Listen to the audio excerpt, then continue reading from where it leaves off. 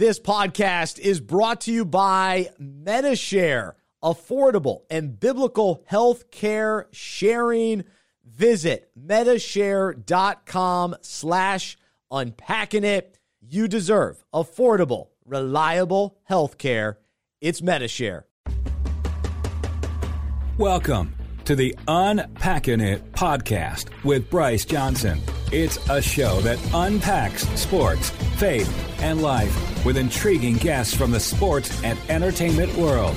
Enjoy inspiring conversations and thought-provoking interviews. You'll hear stories from people that will inspire, challenge, and encourage you. Now, from the Unpacking It studios in Charlotte, North Carolina, uniting sports fans everywhere, here is Bryce Johnson. Welcome to the Unpacking It podcast presented by MediShare. It's the show that unpacks sports, faith, and life with intriguing guests from the sports and entertainment world. I'm Bryce Johnson, and I am so fired up to welcome on Benjamin Watson. Oh my goodness, this guy is the best. We interviewed him back in 2013, and it is remarkable what God has done really in his life and just the way that Benjamin has taken on the opportunity and willingness to speak on key issues and to do it on really large platforms. And so you've seen him. He's now on the SEC network talking sports, but you see him on other news outlets and just being willing to tackle big issues. And so we will get into a lot of that today. I'll even ask him kind of how that process happened to even be willing to do that in the ways that God kind of worked in his life to set that up. But we'll talk a lot of football, a lot of life, key issues. If you're not familiar with Benjamin Watson, you should be, because he's great. But a little bit about him. He's an author. He wrote 2 books, Under Our Skin, The New Dad's Playbook. He retired in 2020 after 15 seasons in the NFL, played for the Saints with Drew Brees, the Patriots with Tom Brady, spent time in Cleveland, Baltimore, and actually he 2 different stints with the Saints, 2 different stints with the Patriots. He won a Super Bowl in New England, lost a Super Bowl in New England. He won the Bart Starr Award back in 2018, and he's doing some awesome work with the Human Coalition, which we'll talk about on the show today. He also writes a weekly kind of blog, and so you could check out his website, thewatson7.com. Him and his wife have a foundation that's called One More Foundation. And then he also does a podcast with his wife called Why or Why Not. So you can check that out as well. But before we jump in with Benjamin, it's a longer conversation. You'll want to stick around for it all because we get into some heavier stuff toward the end. But a really strong conversation. I'm very encouraged after talking with him. And then stick around at the end of the conversation. I won't go too in depth on a recap, which I normally do after an interview, just because this one did go so long. But I'll have a few final thoughts afterward. But let me thank our presenting sponsor, MediShare. We are so grateful to be partners with MediShare. My wife and I have been members of MediShare for over 5 years. MediShare is an innovative healthcare solution for Christians looking to save money without sacrificing on quality. MediShare is a biblical, affordable alternative to health insurance. They've been around more than 25 years. The MediShare program serves more than 400,000 members, and they are the largest healthcare sharing community in the nation. And MediShare members love being a part of the community, knowing that we're kind of in this together. And so it's a great, affordable alternative to health insurance. So there you go, medishare.com/unpackingit. You can also text the word unpack to the number 201-201. So if you want some more information, figure out if it's the right fit for you and your family, text the word unpack to the number 201-201. But right now, let's jump in. It's Benjamin Watson on the Unpacking It podcast. bringing you unique insight into the faith and character of guests from the sports world. Unpacking It with Bryce Johnson.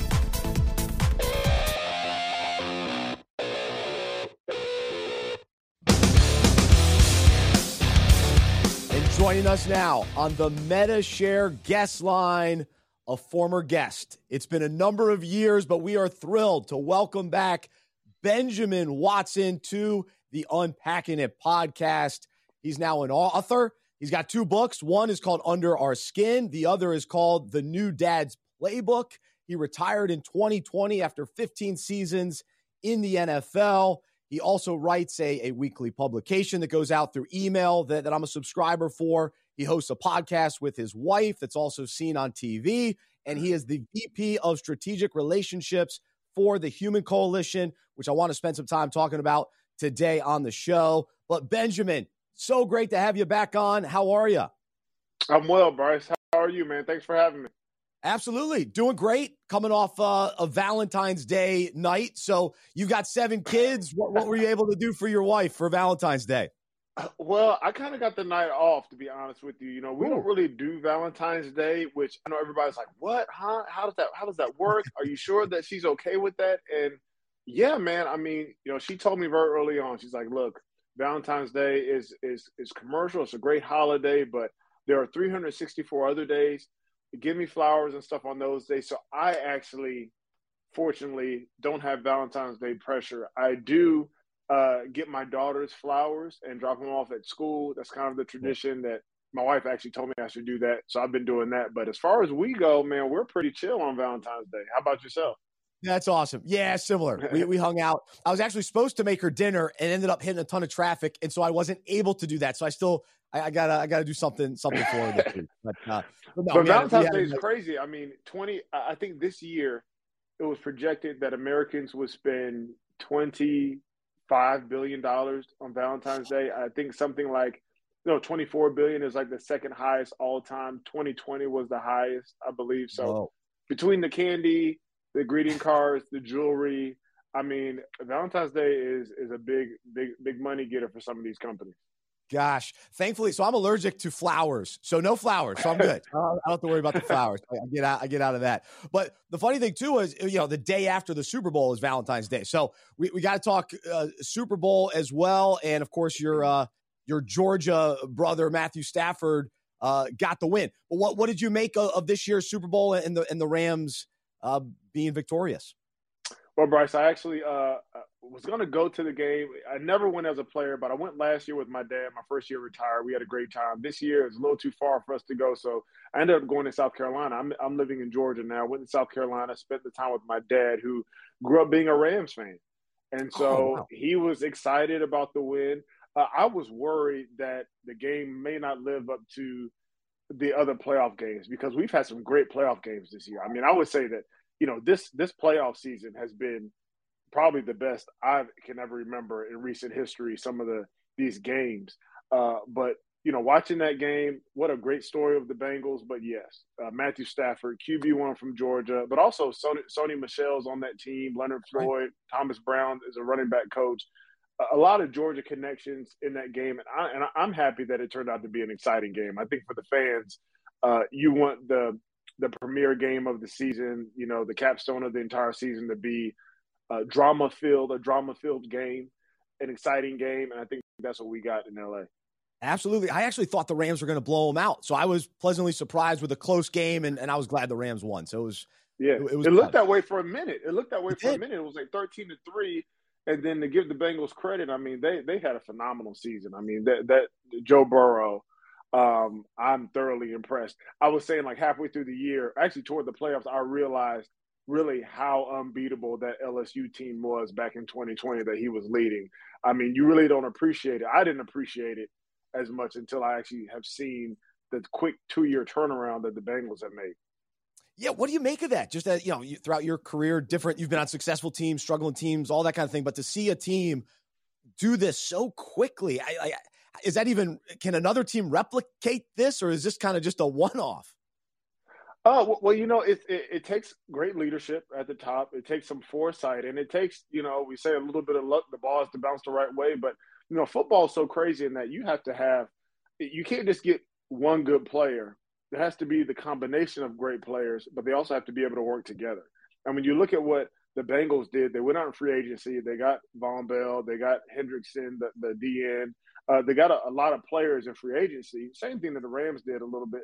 But then they got that piece in Joe Burrow to lead them. And it seems like they just had a lot of fun together. They were able to gel. There was a certain humility when they brought in even Jamar Chase, the rookie, the wide receiver. And so it can be done. I think that the NFL is a copycat league. So everybody ends up trying to do what everybody else does. We'll go get a young head coach. We'll go get, an offensive guru. We'll get a bunch of free agents and try to throw it all together. Sometimes it works. Sometimes it doesn't. But really impressive to see, the way it's turned. It's almost like when I was a kid, the Bengals were relevant, the Icky Shuffle. And it's almost like we've come all full circle back to that time. It's wild. I know for sure. And it gives some of these other franchises, the Lions, the Jags, my Panthers, a little bit of hope that they can turn it around. So every dog has their day. Every dog has their day, including the Georgia Bulldogs. That's right. So I was going to ask you about that too. So part of what I was interested to hear you talk about is this was your first year on the SEC network, being an analyst. So how was that experience? And then your first year, your team wins it all. So what was that kind of experience like from that perspective? It was a magical season for Georgia. And quite honestly, Bryce, it was a learning experience for me. It's different being on that side, being in the analyst seat and, having to know all of these storylines that you don't think about as a player, interviewing people, being kind of a connection between the fans and what's happening in the game. So there was definitely a learning experience. But for Georgia to win it in my first year, I was telling my wife, she's from Atlanta, born here, lived between here and Baton Rouge, Louisiana. And since we've moved back to Georgia in April of last year, hasn't been a year yet, the Atlanta Braves have won the World Series. The Georgia Bulldogs have won since 1980, which was the year I was born. Matthew Stafford, Georgia Bulldog, wins the Super Bowl. I'm like, Kirsten, I knew you were a good luck charm. But what else is going to happen in the state of Georgia that hasn't happened in a long time? There's so much stuff, but I was thoroughly excited to see Georgia win. And I was able to be at the game, be on the sidelines.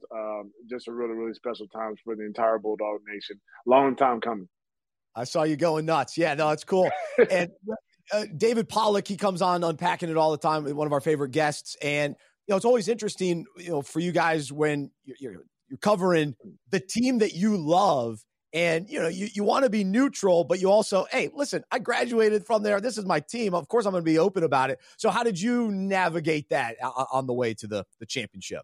Yeah, well, I think that football fans are passionate, especially SEC fans. So working with the SEC network, you understand that, these fan bases, from the top to the bottom, everybody's passionate about their school. And so I think that that's what makes people can relate to that. And so they can relate to me. Like I literally was supposed to be on air right when the clock hit 0. And I told the producers that I'm going to be on the sideline crying. That's what I'm going to be. And they were like, you know what? Enjoy it. This is the SEC. This is the national championship. Go enjoy it. People understand that. People appreciate it. And so there's a place where you sit that is, you have to say, okay, this was great. This was bad. You have to analyze what each team does, what each player does, the decisions that the coaches make. You have to analyze that. But the reason why many of us are sitting in these seats are the same reasons why people are watching is because, number one, you love the game of football. And number two, you love your school. And for us, having played at those schools, always gonna cheer for them. That's never gonna go away. Georgia football is really the only team I'm really a fan of. The other places, I'm a fan of different guys I play with in the NFL, but I just work there. That's where I work. But my diploma says University of Georgia. Absolutely. No, that makes sense. And you played for multiple teams. So I guess, there's not maybe one strong connection more than another. Is that kind of the case? Yeah. Nothing that compares to college. Nothing that compares to Georgia. Yeah. It's not even comparable. Yeah. No, that's cool. Well, especially now your former quarterbacks, especially Drew Brees, Tom Brady, those guys retired. So you don't necessarily have that, that strong connection too. But I was going to ask you about Tom Brady because that, of course, is the latest news. Do you buy that he really is retired? What do you think? Well, it's crazy that that's starting to like come out now. Like, is he really retired? I mean, I I buy it until he says he's not. I Yeah. mean, look, the guy could play. It's never surprised me. What surprised me was that every year over the last 10 years, really since he turned 35, people were like, "Oh, is this the last year? Is he going to fall off a cliff?" He's 36. I'm like, you guys don't understand this man right here. You don't understand the fact that he's still going up. And as long as he doesn't get hit, which he doesn't too often, he'll be. It ain't like he got to run downfield and tackle people. As long as he stays upright and he has his mental capabilities and his arm strength, I mean, he's going to be good. So, I mean, I think for him, one thing that he said was there were some other things he wanted to devote his attention to, and so I think he's going to do that. He's going to reevaluate in a year or maybe a few months and see how he feels. But the one thing I know about Tom Brady is if he wants to come back, I'm sure plenty of teams will have him. Some guys want to come back, and nobody wants to have him. Somebody will take Tom Brady. That's a good point. All right, so for you knew you were done in 2020 and retired, and so how has it been going? We talked about the analyzing work with SEC Network, but you got your hands in a lot of different things. How has post-retirement kind of overall been for you in that transition? Bryce, it's been good. God has been faithful. My family has been tremendous. It's tough. It was tough. And I knew that at some point it would end. We all know it's going to end at some point. Life is going to end at some point. So we know football is going to end at some point. For me, it was the combination of several injuries that just kept compiling, and you realize you can't do what you used to do to the level that you used to do it. And it's difficult for your body just to say, you know what, I've had enough. And so that's kind of how it was for me. And there were some days that were dark, honestly, where I just felt, what am I going to do? What am I doing? I have no way to navigate life without the cadence of football. This is something that's totally different. At 40 years old, last year is like, well, what am I going to do? And how am I going to do it? But as I look back over the last, I guess, 2 years now, it's really been amazing how God has placed people in my life in different spheres to give me advice, wisdom, encouragement, and to open my eyes to all that is out there that I wasn't able to see while I was playing football. It's been truly amazing. I mean, people that are in the political realm, people that are in sports business, people that are in philanthropy, people in the faith community, just people that I didn't know. And God has, in those times when I've been really struggling, like, man, I really missed the game.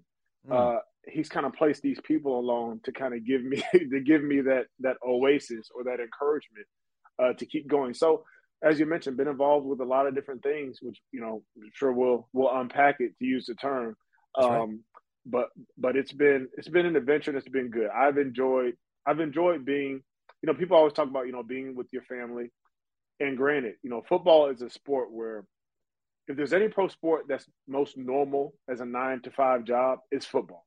Like I was home for dinner. You travel every other week. You know what I mean? Like it's an all day encompassing deal, but you're able to have somewhat of a normal cadence. But now that I haven't had that commitment, there have been times when I've been able to do some things with the kids that I just wouldn't have been able to do before.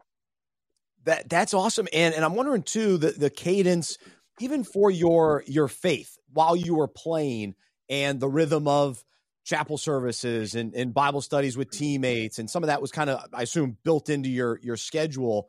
How has your faith kind of changed just from a rhythm cadence standpoint and growth and pursuing the Lord and fellowship and that kind of thing changed in retirement, good and bad, or challenging and fruitful? Yeah, I would say one of the challenges. So we finished in Boston with the Patriots. We waited for a year. The pandemic happened. We moved. We're in Georgia now. And so finding a home church has always been challenging. Even as we moved around to different places, it was always difficult. And my wife, Kirsten, to her credit, she would always make sure, even on a 1:00 game, she would take the kids to church. She wanted them to understand the importance of going to worship corporately, even if daddy had to go to work on that day, then they would leave and go to the stadium and be at the game. But it was always something that, was ingrained and important for us as a family, even if I couldn't be there. So now moving to a new place, finding a new church is difficult. And I'll also say that, the chapel services, the being around a group of men who were going through the same trials and victories, who had some of the same problems, and then coming together with them for chapel services or just those one-off conversations that you have about faith throughout the week, Bible studies.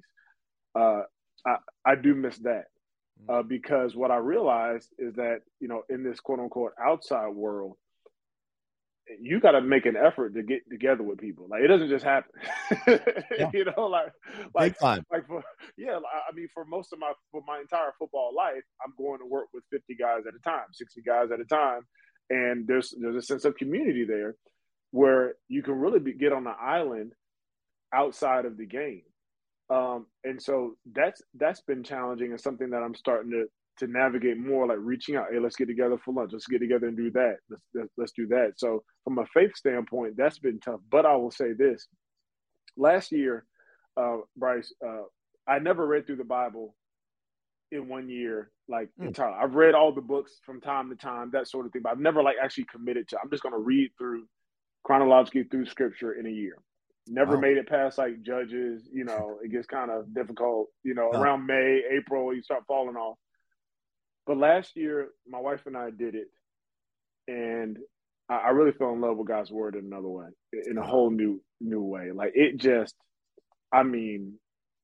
makes me smile when I think about the narratives, the poetry, the prophecy, the miracles, the revelation, all those sorts of things. And so my faith grew in that way outside of the game because of that commitment that we made. And we're going through it again. And there's different Bible studies that we do, that sort of thing, but really getting into the word and digesting the word on a daily, or sometimes you miss a day, you got to, go back and do two in one day, but on a daily basis really has paid tremendous dividends. Oh man, that's awesome. And what was kind of your process to reading it? Because there's a lot of different ways to do, the one that I've got set up, there's a Psalm, a proverb, an Old Testament, New Testament kind of section. Yeah. How did you kind of ours is pretty much like that. The one we did last year was through an organization, Pro Athlete Outreach, which I know you're probably familiar with. My wife, Kirsten, and I serve as directors of football for that. And we actually have a reading program, a suggested reading program. I mean, there's so many different ways, as you mentioned, to do it. But for us, it was Old Testament, New Testament, Psalm, proverb every single day. This year, we're just doing a different translation. So I think we're doing New Living Translation. We did NIV last year. So kind of getting a different flavor of the same words. It's crazy how when you you juxtapose the old and the new, and you see that it is just one story. That's right. It's one story. It's one narrative, 66 books, 40 different authors, 3 continents, 3 different languages. It's all the same story about, creation, fall, redemption, consummation. So there's a lot of different ways. That's just how we've done it, and it's been really fruitful because you get a little flavor of everything. You're able to see how so much translates from the old to the new. Amen. Yeah, our church is going through a year-long kind of the whole series is called The Red Thread, and so Jesus' blood and all of that throughout the entire book of the Bible. So so it's cool. So I love that you did that. Now you're running it back. That's cool. That's an important challenge and encouragement for all of us to hear that today. So very cool. All right. So one thing I did want to ask you, so we talked back in 2013 and so loved having you on the radio show. We were doing the radio show back then and you were outspoken about your faith. And what's been incredible to see over the years is your willingness to take on major cultural issues through the lens of, being very outspoken about it. You love Jesus and you're willing to tackle some of these topics. I'm just curious the process that you went through or how God kind of worked on your heart to say, all right, I'm going all in and I'm going to start bringing up some of these key issues, race issues, abortion, faith issues that pop up. How did you get to that point? Because now I see on all the major networks, and you're such a strong voice that I'm cheering for. So how did you get to that point? Well, it's always a difficult question to answer because it's not how I got to the point. It's really how God opened a door. Yeah, yeah. And how, when you read through scripture, you see so many times, he says, and then they will know that I am the Lord. Like even in Exodus, when he's talking to Moses and talking about the deliverance he's going to give, and it's never about Moses. It's always about, then they will know that I am the Lord. That the Israelites will know who are my people, but also that my enemies will know that I am the Lord. Like it's always about him. And when I think about the opportunity to speak into cultural issues, it was never the plan. It wasn't my plan. And I don't know how long it's going to last or not last. I may have no more interviews. You just don't know. But I do remember specifically in 2015, after the Ferguson decision and after Michael Brown was killed by the officer, and, I wrote the Facebook post and all those sorts of things. That was how God decided to open a door for me to talk about so many other issues. That's when he said, I'm gonna let more people hear your voice. Whereas before, I felt the same way, like so many other people do, about certain things. Nothing really changed. It was just the platform and the opportunity that changes. And so I think that the encouragement there, and to be quite honest with you, I think we talked about this. Maybe we hadn't talked about this, but I wasn't in a very good place in my career. I was upset. I wasn't playing enough. You know what I mean? Like I wasn't starting every game, and so that happens, and everything that I wanted, that I thought would allow my name to be known, which would be catching touchdowns and being the guy, because we all want to be the guy. That's why we play. Wasn't happening. And then God used something else to allow me to talk about some of these things that are important to me. And so it's just an encouragement to people to be where you are and just be faithful where you are. If 20 people hear your voice, if 20 million people hear your voice, that's not a measure of you being faithful to what God has called you to do. Like he can elevate whoever he wants to at any time, and then he knocks you down and goes on to the next person. And one thing you realize reading through scripture is that there was a lot of heroes that came and a lot of heroes that left. And it's still the same way right now. We're all just coming and going. And That's so we speak truth. We speak it to power. We speak it responsibly. We have an opportunity to.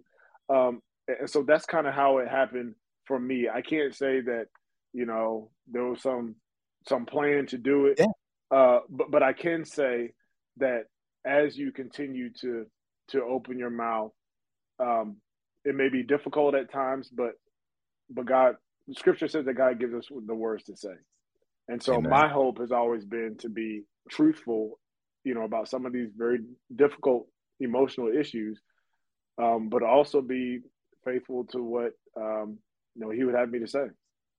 Amen. And that encourages me even more, because then we can trust what you're saying because you're allowing God to speak through you. And so we cling to his truth ultimately. And then he uses different people, like you say, to get his message out there and to even speak into some of these other topics, which is great. So thank you for being obedient to him and allowing yourself to be that voice for him. And also I'll say, the interesting thing is, that I found in speaking about, you mentioned the issues of race in America or abortion or trafficking or, a lot of these different things, is that they all have a connectivity. What American, I can only speak for American culture because I'm American. What American culture, and especially our political culture, tries to do is to silo different causes, and disconnect them from each other. And specifically when it comes to issues of justice and reading through scripture, the Old Testament and the New Testament, you see God's heart for justice. And you see God, and when I say justice, what I simply mean is giving people their rights, protecting vulnerable people groups, even the gleaning laws about protecting the poor in the community of Israel that God established, all the way to Micah 6:8, all these sorts of things. There's all this connectivity, that we sometimes have to fight against separating. And so when I talk about issues like race, or I talk about an issue like abortion or to me, they're all kind of gathered underneath this umbrella that Scripture would identify as justice. And so part of my point of view when I talk about them is trying to connect the dots and say that while we may all have certain experiences with one of those issues, or we may be passionate about one of those issues, and our life's work may be, like with my work with Human Coalition, maybe about supporting pregnant women and protecting children, those sorts of things. There should be somewhat of an understanding or soft spot in our heart to see how other groups have been vulnerable and been oppressed in different ways.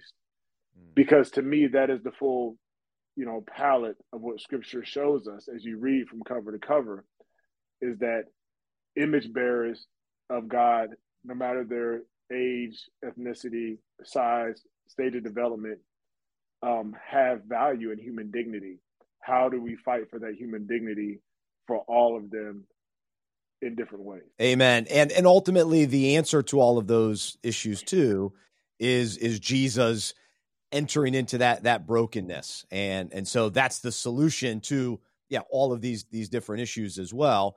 And then he allows us and empowers us to come up with some practical solutions to meet people in these injustices and to speak up for sure. So part of that for you is you mentioned the Human Coalition, and my wife and I support Human Coalition, and so I'm behind you and the ministry.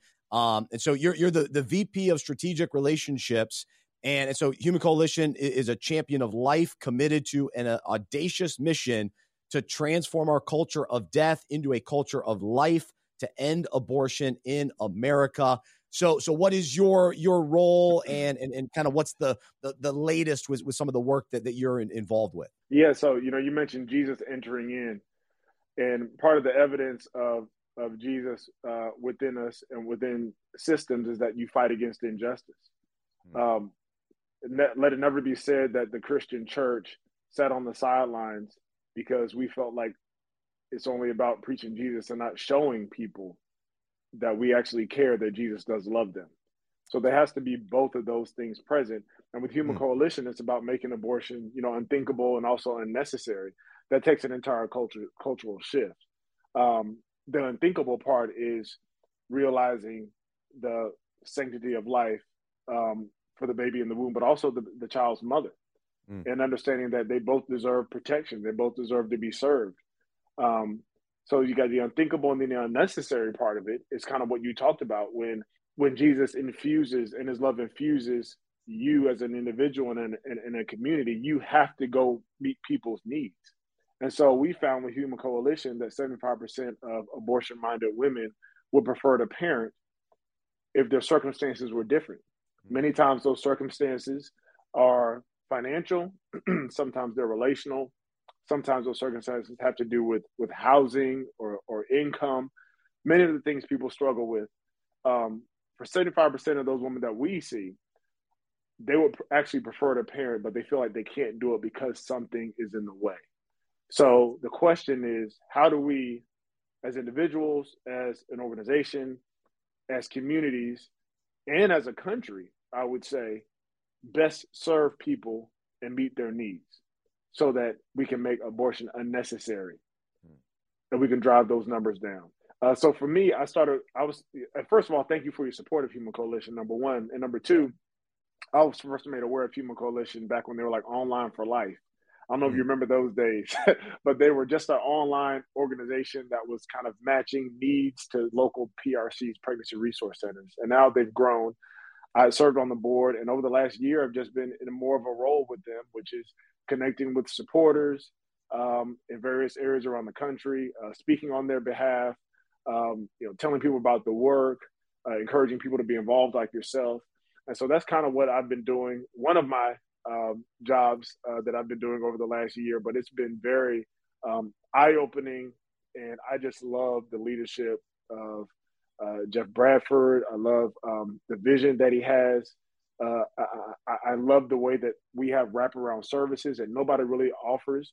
We are the only organization from a quote unquote pro-life perspective that not only gives direct services to pregnant women, but also has an advocacy component where we champion legislation at the state, local, and federal level.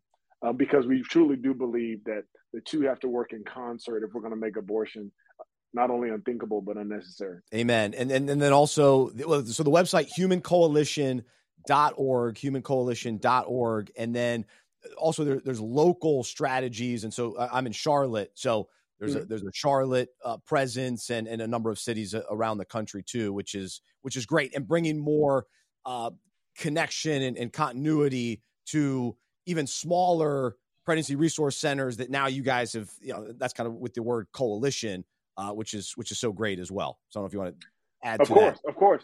And part of the coalition piece is, yes, we partner with local PRCs. We have our own brick and mortar resource centers in 7 different cities around the country.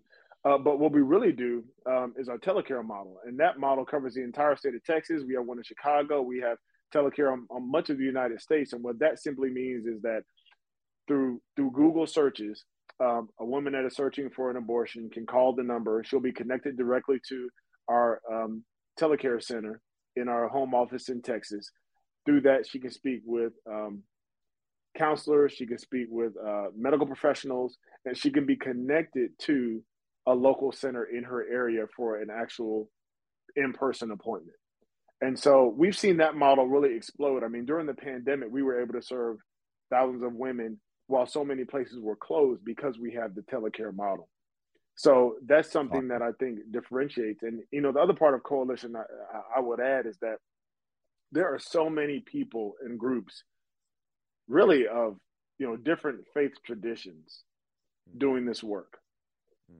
Whether they be Protestant, Catholic, something else. There are many people doing this work in their communities for women. And what we want to do is really connect and support. We don't find ourselves to be in competition because we do something different. And we believe that the movement, the quote unquote pro-life movement, the serving women, helping children movement benefits when all of us are doing what we do well. And so one thing we did at the March for Life was we had a 2-hour live stream, and we had probably about 30 different organizations, from Students for Life to Democrats for Life to Focus on the Family, so many others, Heartbeat International, so many organizations that came on to tell us and tell people about what they do, because there has to be this collective thinking. There has to be this quote unquote coalition of different organizations in order to serve women and children and men when it comes to this issue. Amen. And the men too. That's part of the whole. That's a huge part of it. When you talk about families and when you think about, I keep going back. It's crazy when you read scripture. It's just like it's right there. It's like, oh man, this is just so obvious. But what Satan did in the garden, right? What he did in the garden was to disrupt family. That's the plan. He disrupted the family. That was the first thing he did. He went to Eve. Adam standing right there, not doing his job. Disrupt the family, and then the curse comes, and it's difficulty in work, it's difficulty in childbirth, it's difficulty between men and women, the relationship between men and women. And so, what Satan tries to do, if I want to destroy a culture, a community, a people group, if I just want to create havoc, I just go and chop up family roles, and I just sow discord in the family. That's what I do. And when it comes to this of abortion, like you mentioned, so many men, number one, there are many men who are post-abortive who have had themselves, because they've been silenced by others, haven't been able to speak into championing their own child's life because of law, that sort of thing. But there are also a lot of men who have dropped their girlfriends or their wives off at clinics. There's also a lot of men who have paid for abortions. And so this is something that impacts all of us in different ways. All of us have been impacted, and it's all, and in the church, right? In the church, 4 out of 10 women have had abortions. Wow. And so that also means to me, I don't have a stat for this, but it also means to me that 4 out of 10 men probably who are in the church have been involved as well. And so this is something that needs to be addressed with compassion, with love. The Bible says that there's now no more condemnation for those who are in Christ Jesus. So many women, especially, but also men, feel condemned or guilty or useless because of this. And what God would say to them is, I forgive, but I also restore. The healing. And yes, there's healing, and that there's also a mission and a ministry for you and purpose for you, even because of your pain. That's right. Amen. Gosh, well, thanks for sharing that, and I'm so glad that we are able to share that with our listeners. And again, the website, humancoalition.org. Let's not sit on the sidelines. Let's figure out some role to be a part of this. There's a lot of layers to it, and it needs all of us to contribute to this this key issue and to bring love, healing, restoration, awareness, a lot of it. So thank you for what you're doing, Benjamin, man. Appreciate that. That's awesome. Well, all right. So we're long. We're already over. Do you need to run? I was going to ask you about at least one other thing. You good? Yeah. I'm good. Okay, cool. Yeah. So I want to also let people know about the kind of the blog, the email that goes out. It's on Bulletin. And so it's the Watson 7, a weekly publication to equip individuals, families, and communities to love well and live intentionally as they navigate culture, faith, justice, marriage, parenting, philanthropy, and race. And so I subscribe, get it through the email. And so, of course, one of the big topics, and we talked a little bit about it on our podcast, the coaching hirings and the lack of diversity, with especially the latest kind of update on vacancies and all that. And so you wrote about it. And so I guess my question, people can read kind of all of your thoughts on that, but what is the next step and that you kind of want to see the league make with this? And then what should sports fans know about this issue? And even as we kind of hear some of the talking points, what do we need to just kind of understand with the coaching and lack of diversity? Yeah, well, I think the number one thing, to understand, and it's kind of difficult sometimes, if you don't have an intimate knowledge of how the NFL works. Yeah. But the commissioner, Roger Goodell, works for the owners. He is employed by them. There are 30 different owners, 31 owners. The Packers are publicly owned, but they still have management in place. And so ownership largely makes decisions for their clubs, which I 100% am behind. When it comes to black coaches, the first black coach was a guy named Fritz Pollard back in the 1920s. That was the team in Akron that doesn't exist anymore. But then in 1989, Art Shell was the first black coach of the modern era. He coached for the Los Angeles Raiders. Since then, there have only been a handful, 20-something black coaches. There have been 500 coaches in all in NFL history. Only, I believe, 20-something of them have been black coaches. Now, is that a problem or not? Some would say, well, that's not a problem. There aren't enough black men or women that want to be coaches. We know that that's not true just by the number of coaches who have applied for these jobs. And so what I want to see happen next, I want the ownership is going to have to make a concerted effort to say we are going to hire a black coach. One thing that comes up a lot, and I think listeners can maybe feel this right now, and if not, they'll appreciate this. There's always an assumption that if we target a black professional to do something, that person that we're going to sacrifice them being qualified. And what I'm saying is that all these people are qualified or they wouldn't be considered. But what happens is, like many organizations, when there's nepotism involved, a large number of coaches have at least a family member or they're tied through some bloodline to somebody that's either in ownership or has been a coach. When there's nepotism involved, certain people are not allowed to get into the circles. If I'm always hiring a friend of mine or my nephew or my nephew's friend, if you're not in that group, you'll never get an opportunity, even though you're qualified. And so what I'm not saying, or what I don't believe, I don't know that there's some concerted effort to collaborate with ownership to block out black coaches and only hire 2 in the last 2 hiring cycles. I don't know that that's the case. I can't judge anybody's heart. All I can judge is results. Like what I learned in the NFL is, look, we turn the film on, and what we see is the truth of your performance. Right. And what I'm hearing from the NFL is we want to have diversity. We've had these programs. We created a pipeline. We did all this stuff, but there's still no results. So I'm just looking at the results. And so what I want to see is an owner or a group of owners actually act on what they've been saying, which is we failed. We've got to do better. In the next hiring cycle, however many openings there are, they have to decide a metric and let it be known publicly how many, what percentage of black coaches we want to hire, how many we want to see come on. So then we can say, yes, you guys failed. How do you do it better the next time? It's a very difficult thing because nobody wants to tell somebody how to run their business. True. But if you look throughout history at these sorts of issues, it always takes some sort of bold action or some sort of litigation when it comes to getting black professionals in the door.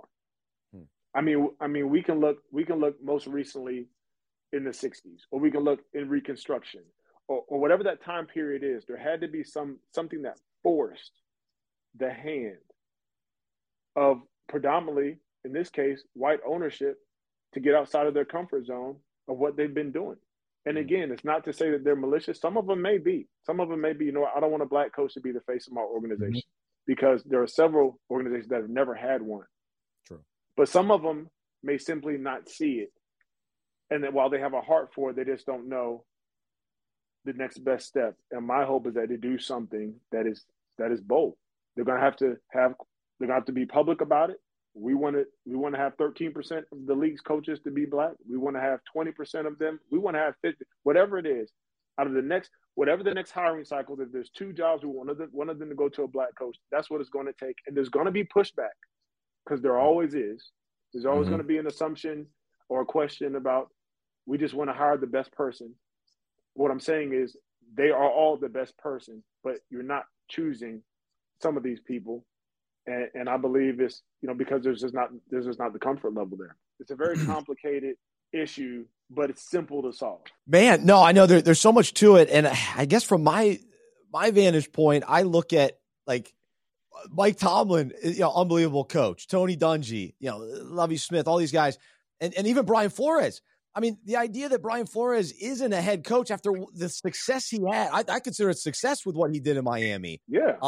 That was shocking to me. And so it's like, why aren't some of these guys getting another chance? And so where's the hesitation? And so that's why those are my like questions. And, just Jim Caldwell, for instance, I mean, what he did in Detroit, like the idea that he's not getting another shot is crazy to me. So whereas you're rolling the dice on some of these, these random young guys. Now, Sean McVay, it worked out, but he was in the league for a long time before even getting his chance. But even Zach Taylor, even the coach of the Bengals, I mean, you look at a guy like Joe Judge, who's never, a coordinator. He's a special team. And this is the other thing. I can still congratulate a coach like a Joe or a Dayball, but also say at the same time, have discontent with the way things go down because there's no real standard for who's going to be a head coach. We don't have that.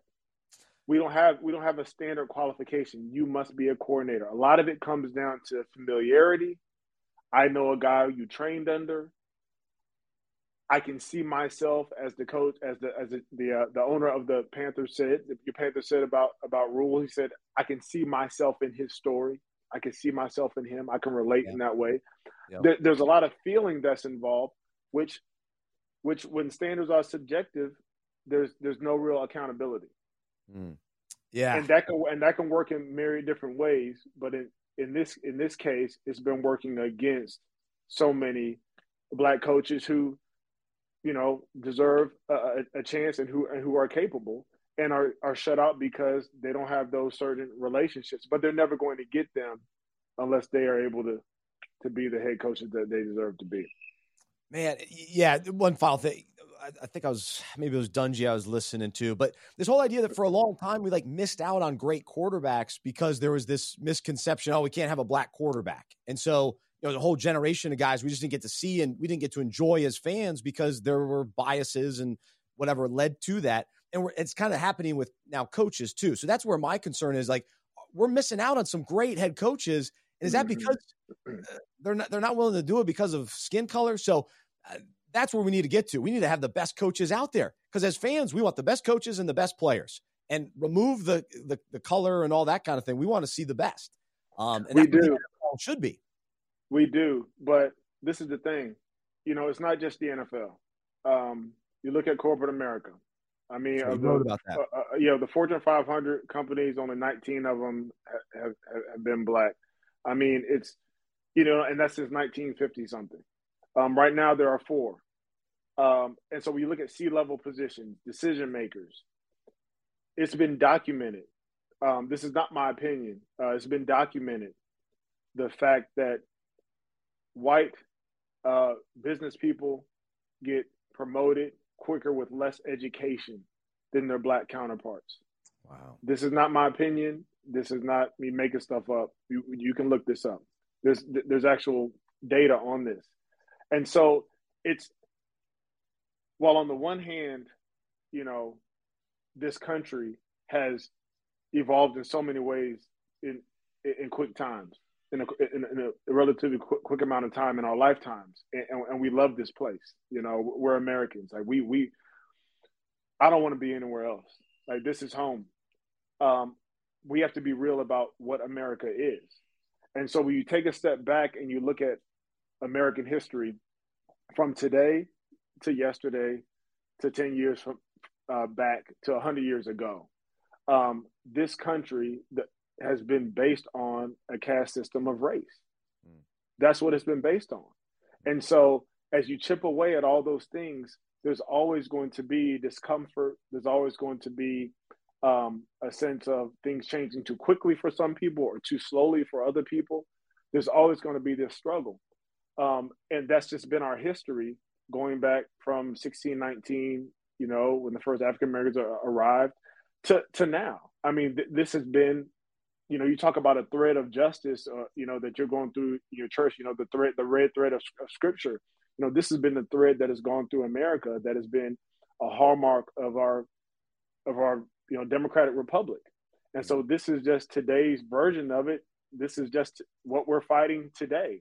And it's going to be something tomorrow, and it was something yesterday. But I think when you look at it from that perspective, it's not mind-blowing that there was a time when my father played, which I was just with my dad. It wasn't that long ago, that you couldn't play center, you couldn't play middle linebacker, and you definitely couldn't play quarterback.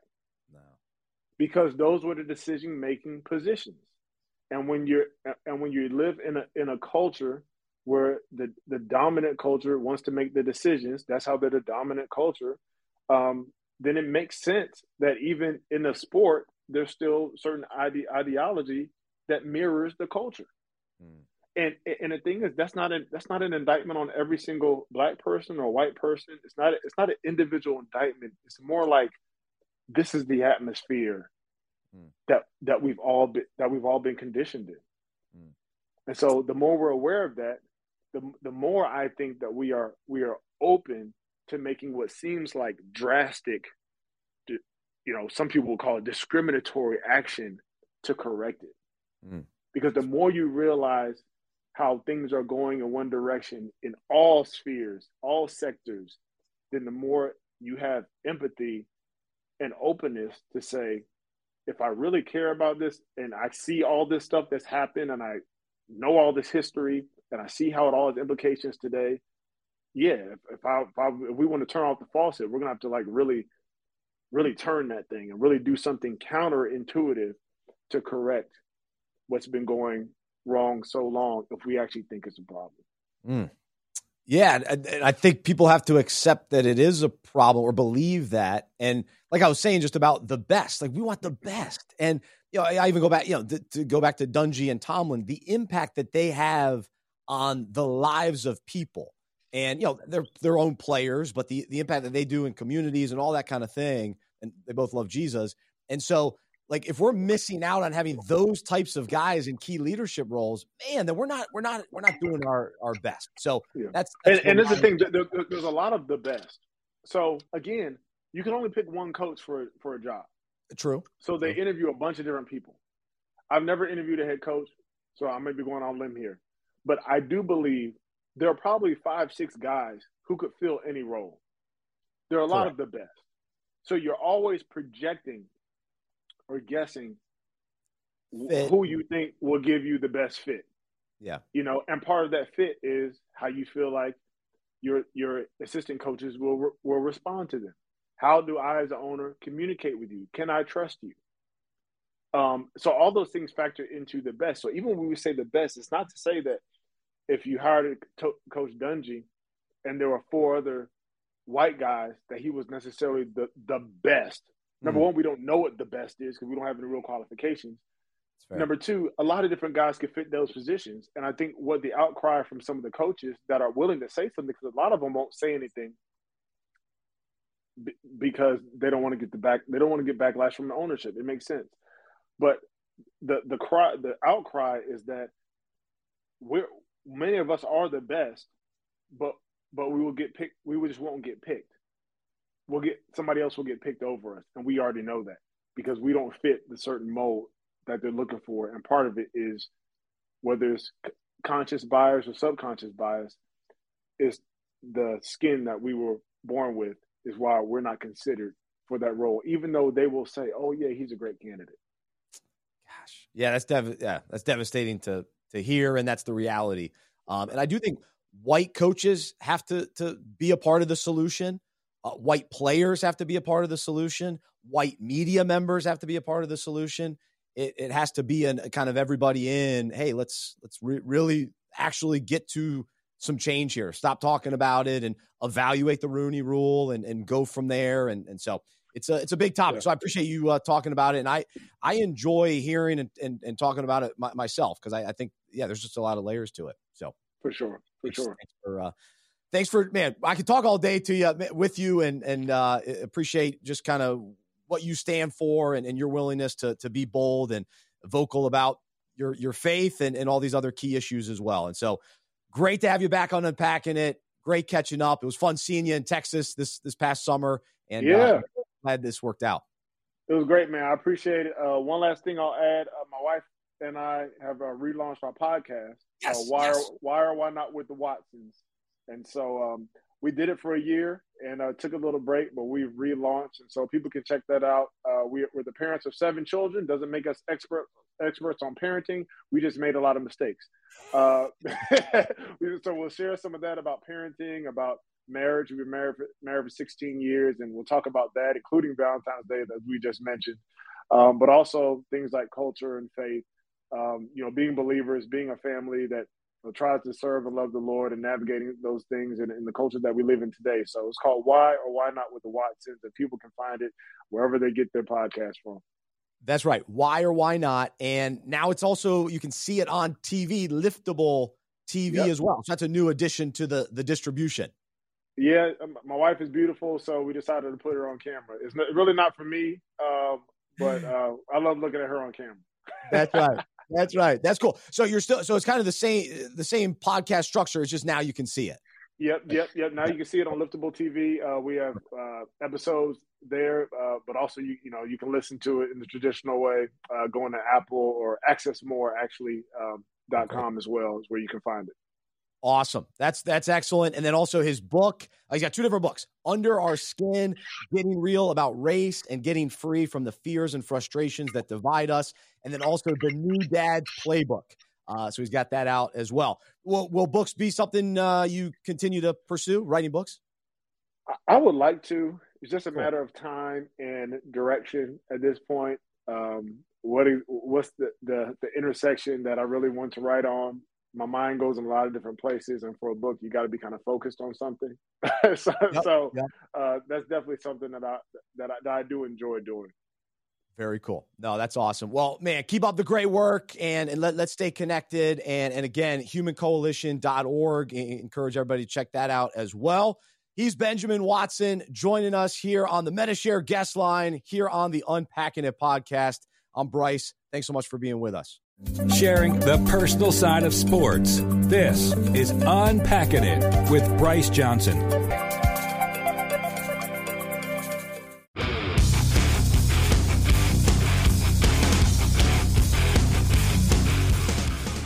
So there he is, Benjamin Watson. So great to have him back on the show. When we interviewed him years ago, he was with the Saints. So back in 2013, and that was when we were doing our radio show. And so it's amazing to see just how he's grown and matured. And now he's got 7 kids and his willingness to share his life with other people. And so we can learn from him and his wife and 7 kids. I have a tough enough time with 2. So the idea of 7 is remarkable. Man, I'm blown away by that. But also just his willingness to speak on topics, race and abortion and being a spokesman, to point people to Jesus, to point people to justice. And, I think this balance of, I believe Jesus is the answer. He is the solution. All of our hearts are broken. We're in need of a Savior. We are sinful people in need of a Savior. And when Jesus enters into our lives, when he enters into situations, restoration can take place. And ultimately, God will bring justice to this world. And so he's in control. And he uses us, though, to be his hands and feet and to fight injustice and to speak for the voiceless and to make a difference for him and for his purposes. And so, Benjamin, his willingness to understand Scripture, to study Scripture, to be a Bible-based man and husband and father, former football player, and then use that wisdom, use his faith and what God's doing on the inside to then be a spokesperson. That's a big responsibility. And for any of us that, I was talking about, you speak for God. That's a delicate thing to say, but hopefully when we, speak truth, I'm being led by God. I want to make sure that I get out of the way. And this is true for me too. I want to get out of the way. I don't want to say things that are going to mislead people or question God or his word or anything. I want people to be drawn to him and drawn to his word and drawn to truth. And so God has changed my life, and I want to encourage other people to know God, follow Jesus. The Bible is real. It's transforming. So I want people to know the Bible. And so that's my motivations. And so I think for Benjamin too, it's like he wants to, he doesn't want to just speak on his own opinions. And he's not a hot take guy. He's not just trying to stir the pot or anything like that. No, he's very measured, very calm, just great delivery on key issues. And so I love that about him. So that's why I can, I'm a cheerleader, so to speak, for him and the work that he does, writing, speaking, advocating, a lot of media stuff that he's involved with. He's produced a film about abortion.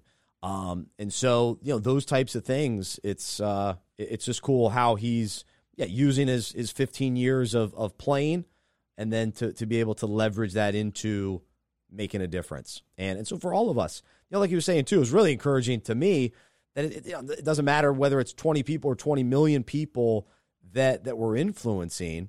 We have to be obedient to what God is calling us to do and calling us to say. The message that he has for us, as long as it's aligned with Scripture, aligned with truth, and that we can confidently, get out of the way and let God speak through us. The results or the audience or whatever, we that's up to God, because he can grow whatever we're doing. And talk about this podcast, we trust him to get it into more people's hands and ears. but ultimately we have to trust God with that. But I have to be obedient and faithful to what God is calling me to do and asking me to say, and trust the rest to him. So that was something that Benjamin said as well, which was great. So I take that to heart personally, and for all of us. It's impacting our families. It's impacting our neighborhood. It's impacting the 3 guys at work. Whatever it is, if that's where God has us and that's where we're given an opportunity, let's maximize that and ask God, okay, all right, what are we doing? What do you need? What do you need from me? How can I serve you? How can I serve the people around me? Be a voice. Point people to you. Point people to truth. Speak up for injustice. Speak against injustice and pursue justice. It's important. It really is. And it's hard. It's hard. The pushback is there. We're up against an enemy. There's no question about it. All right, guys, enjoyed being with you today. Enjoyed this conversation. I hope you did as well. Would love to hear your feedback. Anything jump out to you? You can email me, Bryce@unpackingit.com. One of my favorite guests and interviews that we've done in a while. We do a lot of great ones. This one was exceptional. It was only supposed to be 30 minutes. We went way long and could have gone all day. We only scratched the surface. I mean, there's so much to get into with him. Just a great guy. Wow. Thanks for listening to the Unpacking It podcast presented by MediShare. I'm Bryce. I'm a sports fan who follows Jesus. I believe in the good news that he died on the cross for my sin. He was resurrected, and through faith, I've been saved by his grace. I hope that is true for you as well, and I hope you'll join me as we live life as sports fans who follow Jesus together. Have a great rest of your day. We'll talk to you next time right here on the Unpacking It podcast presented by MediShare. For more information about the show, our events, and other resources, visit unpackinit.com. That's unpackinit.com. We hope you are encouraged, inspired, and challenged by what you heard today. To support our show and Unpacking It Ministries with a financial gift, visit unpackinit.com/donate. We look forward to unpacking sports, faith, and life with you again next week.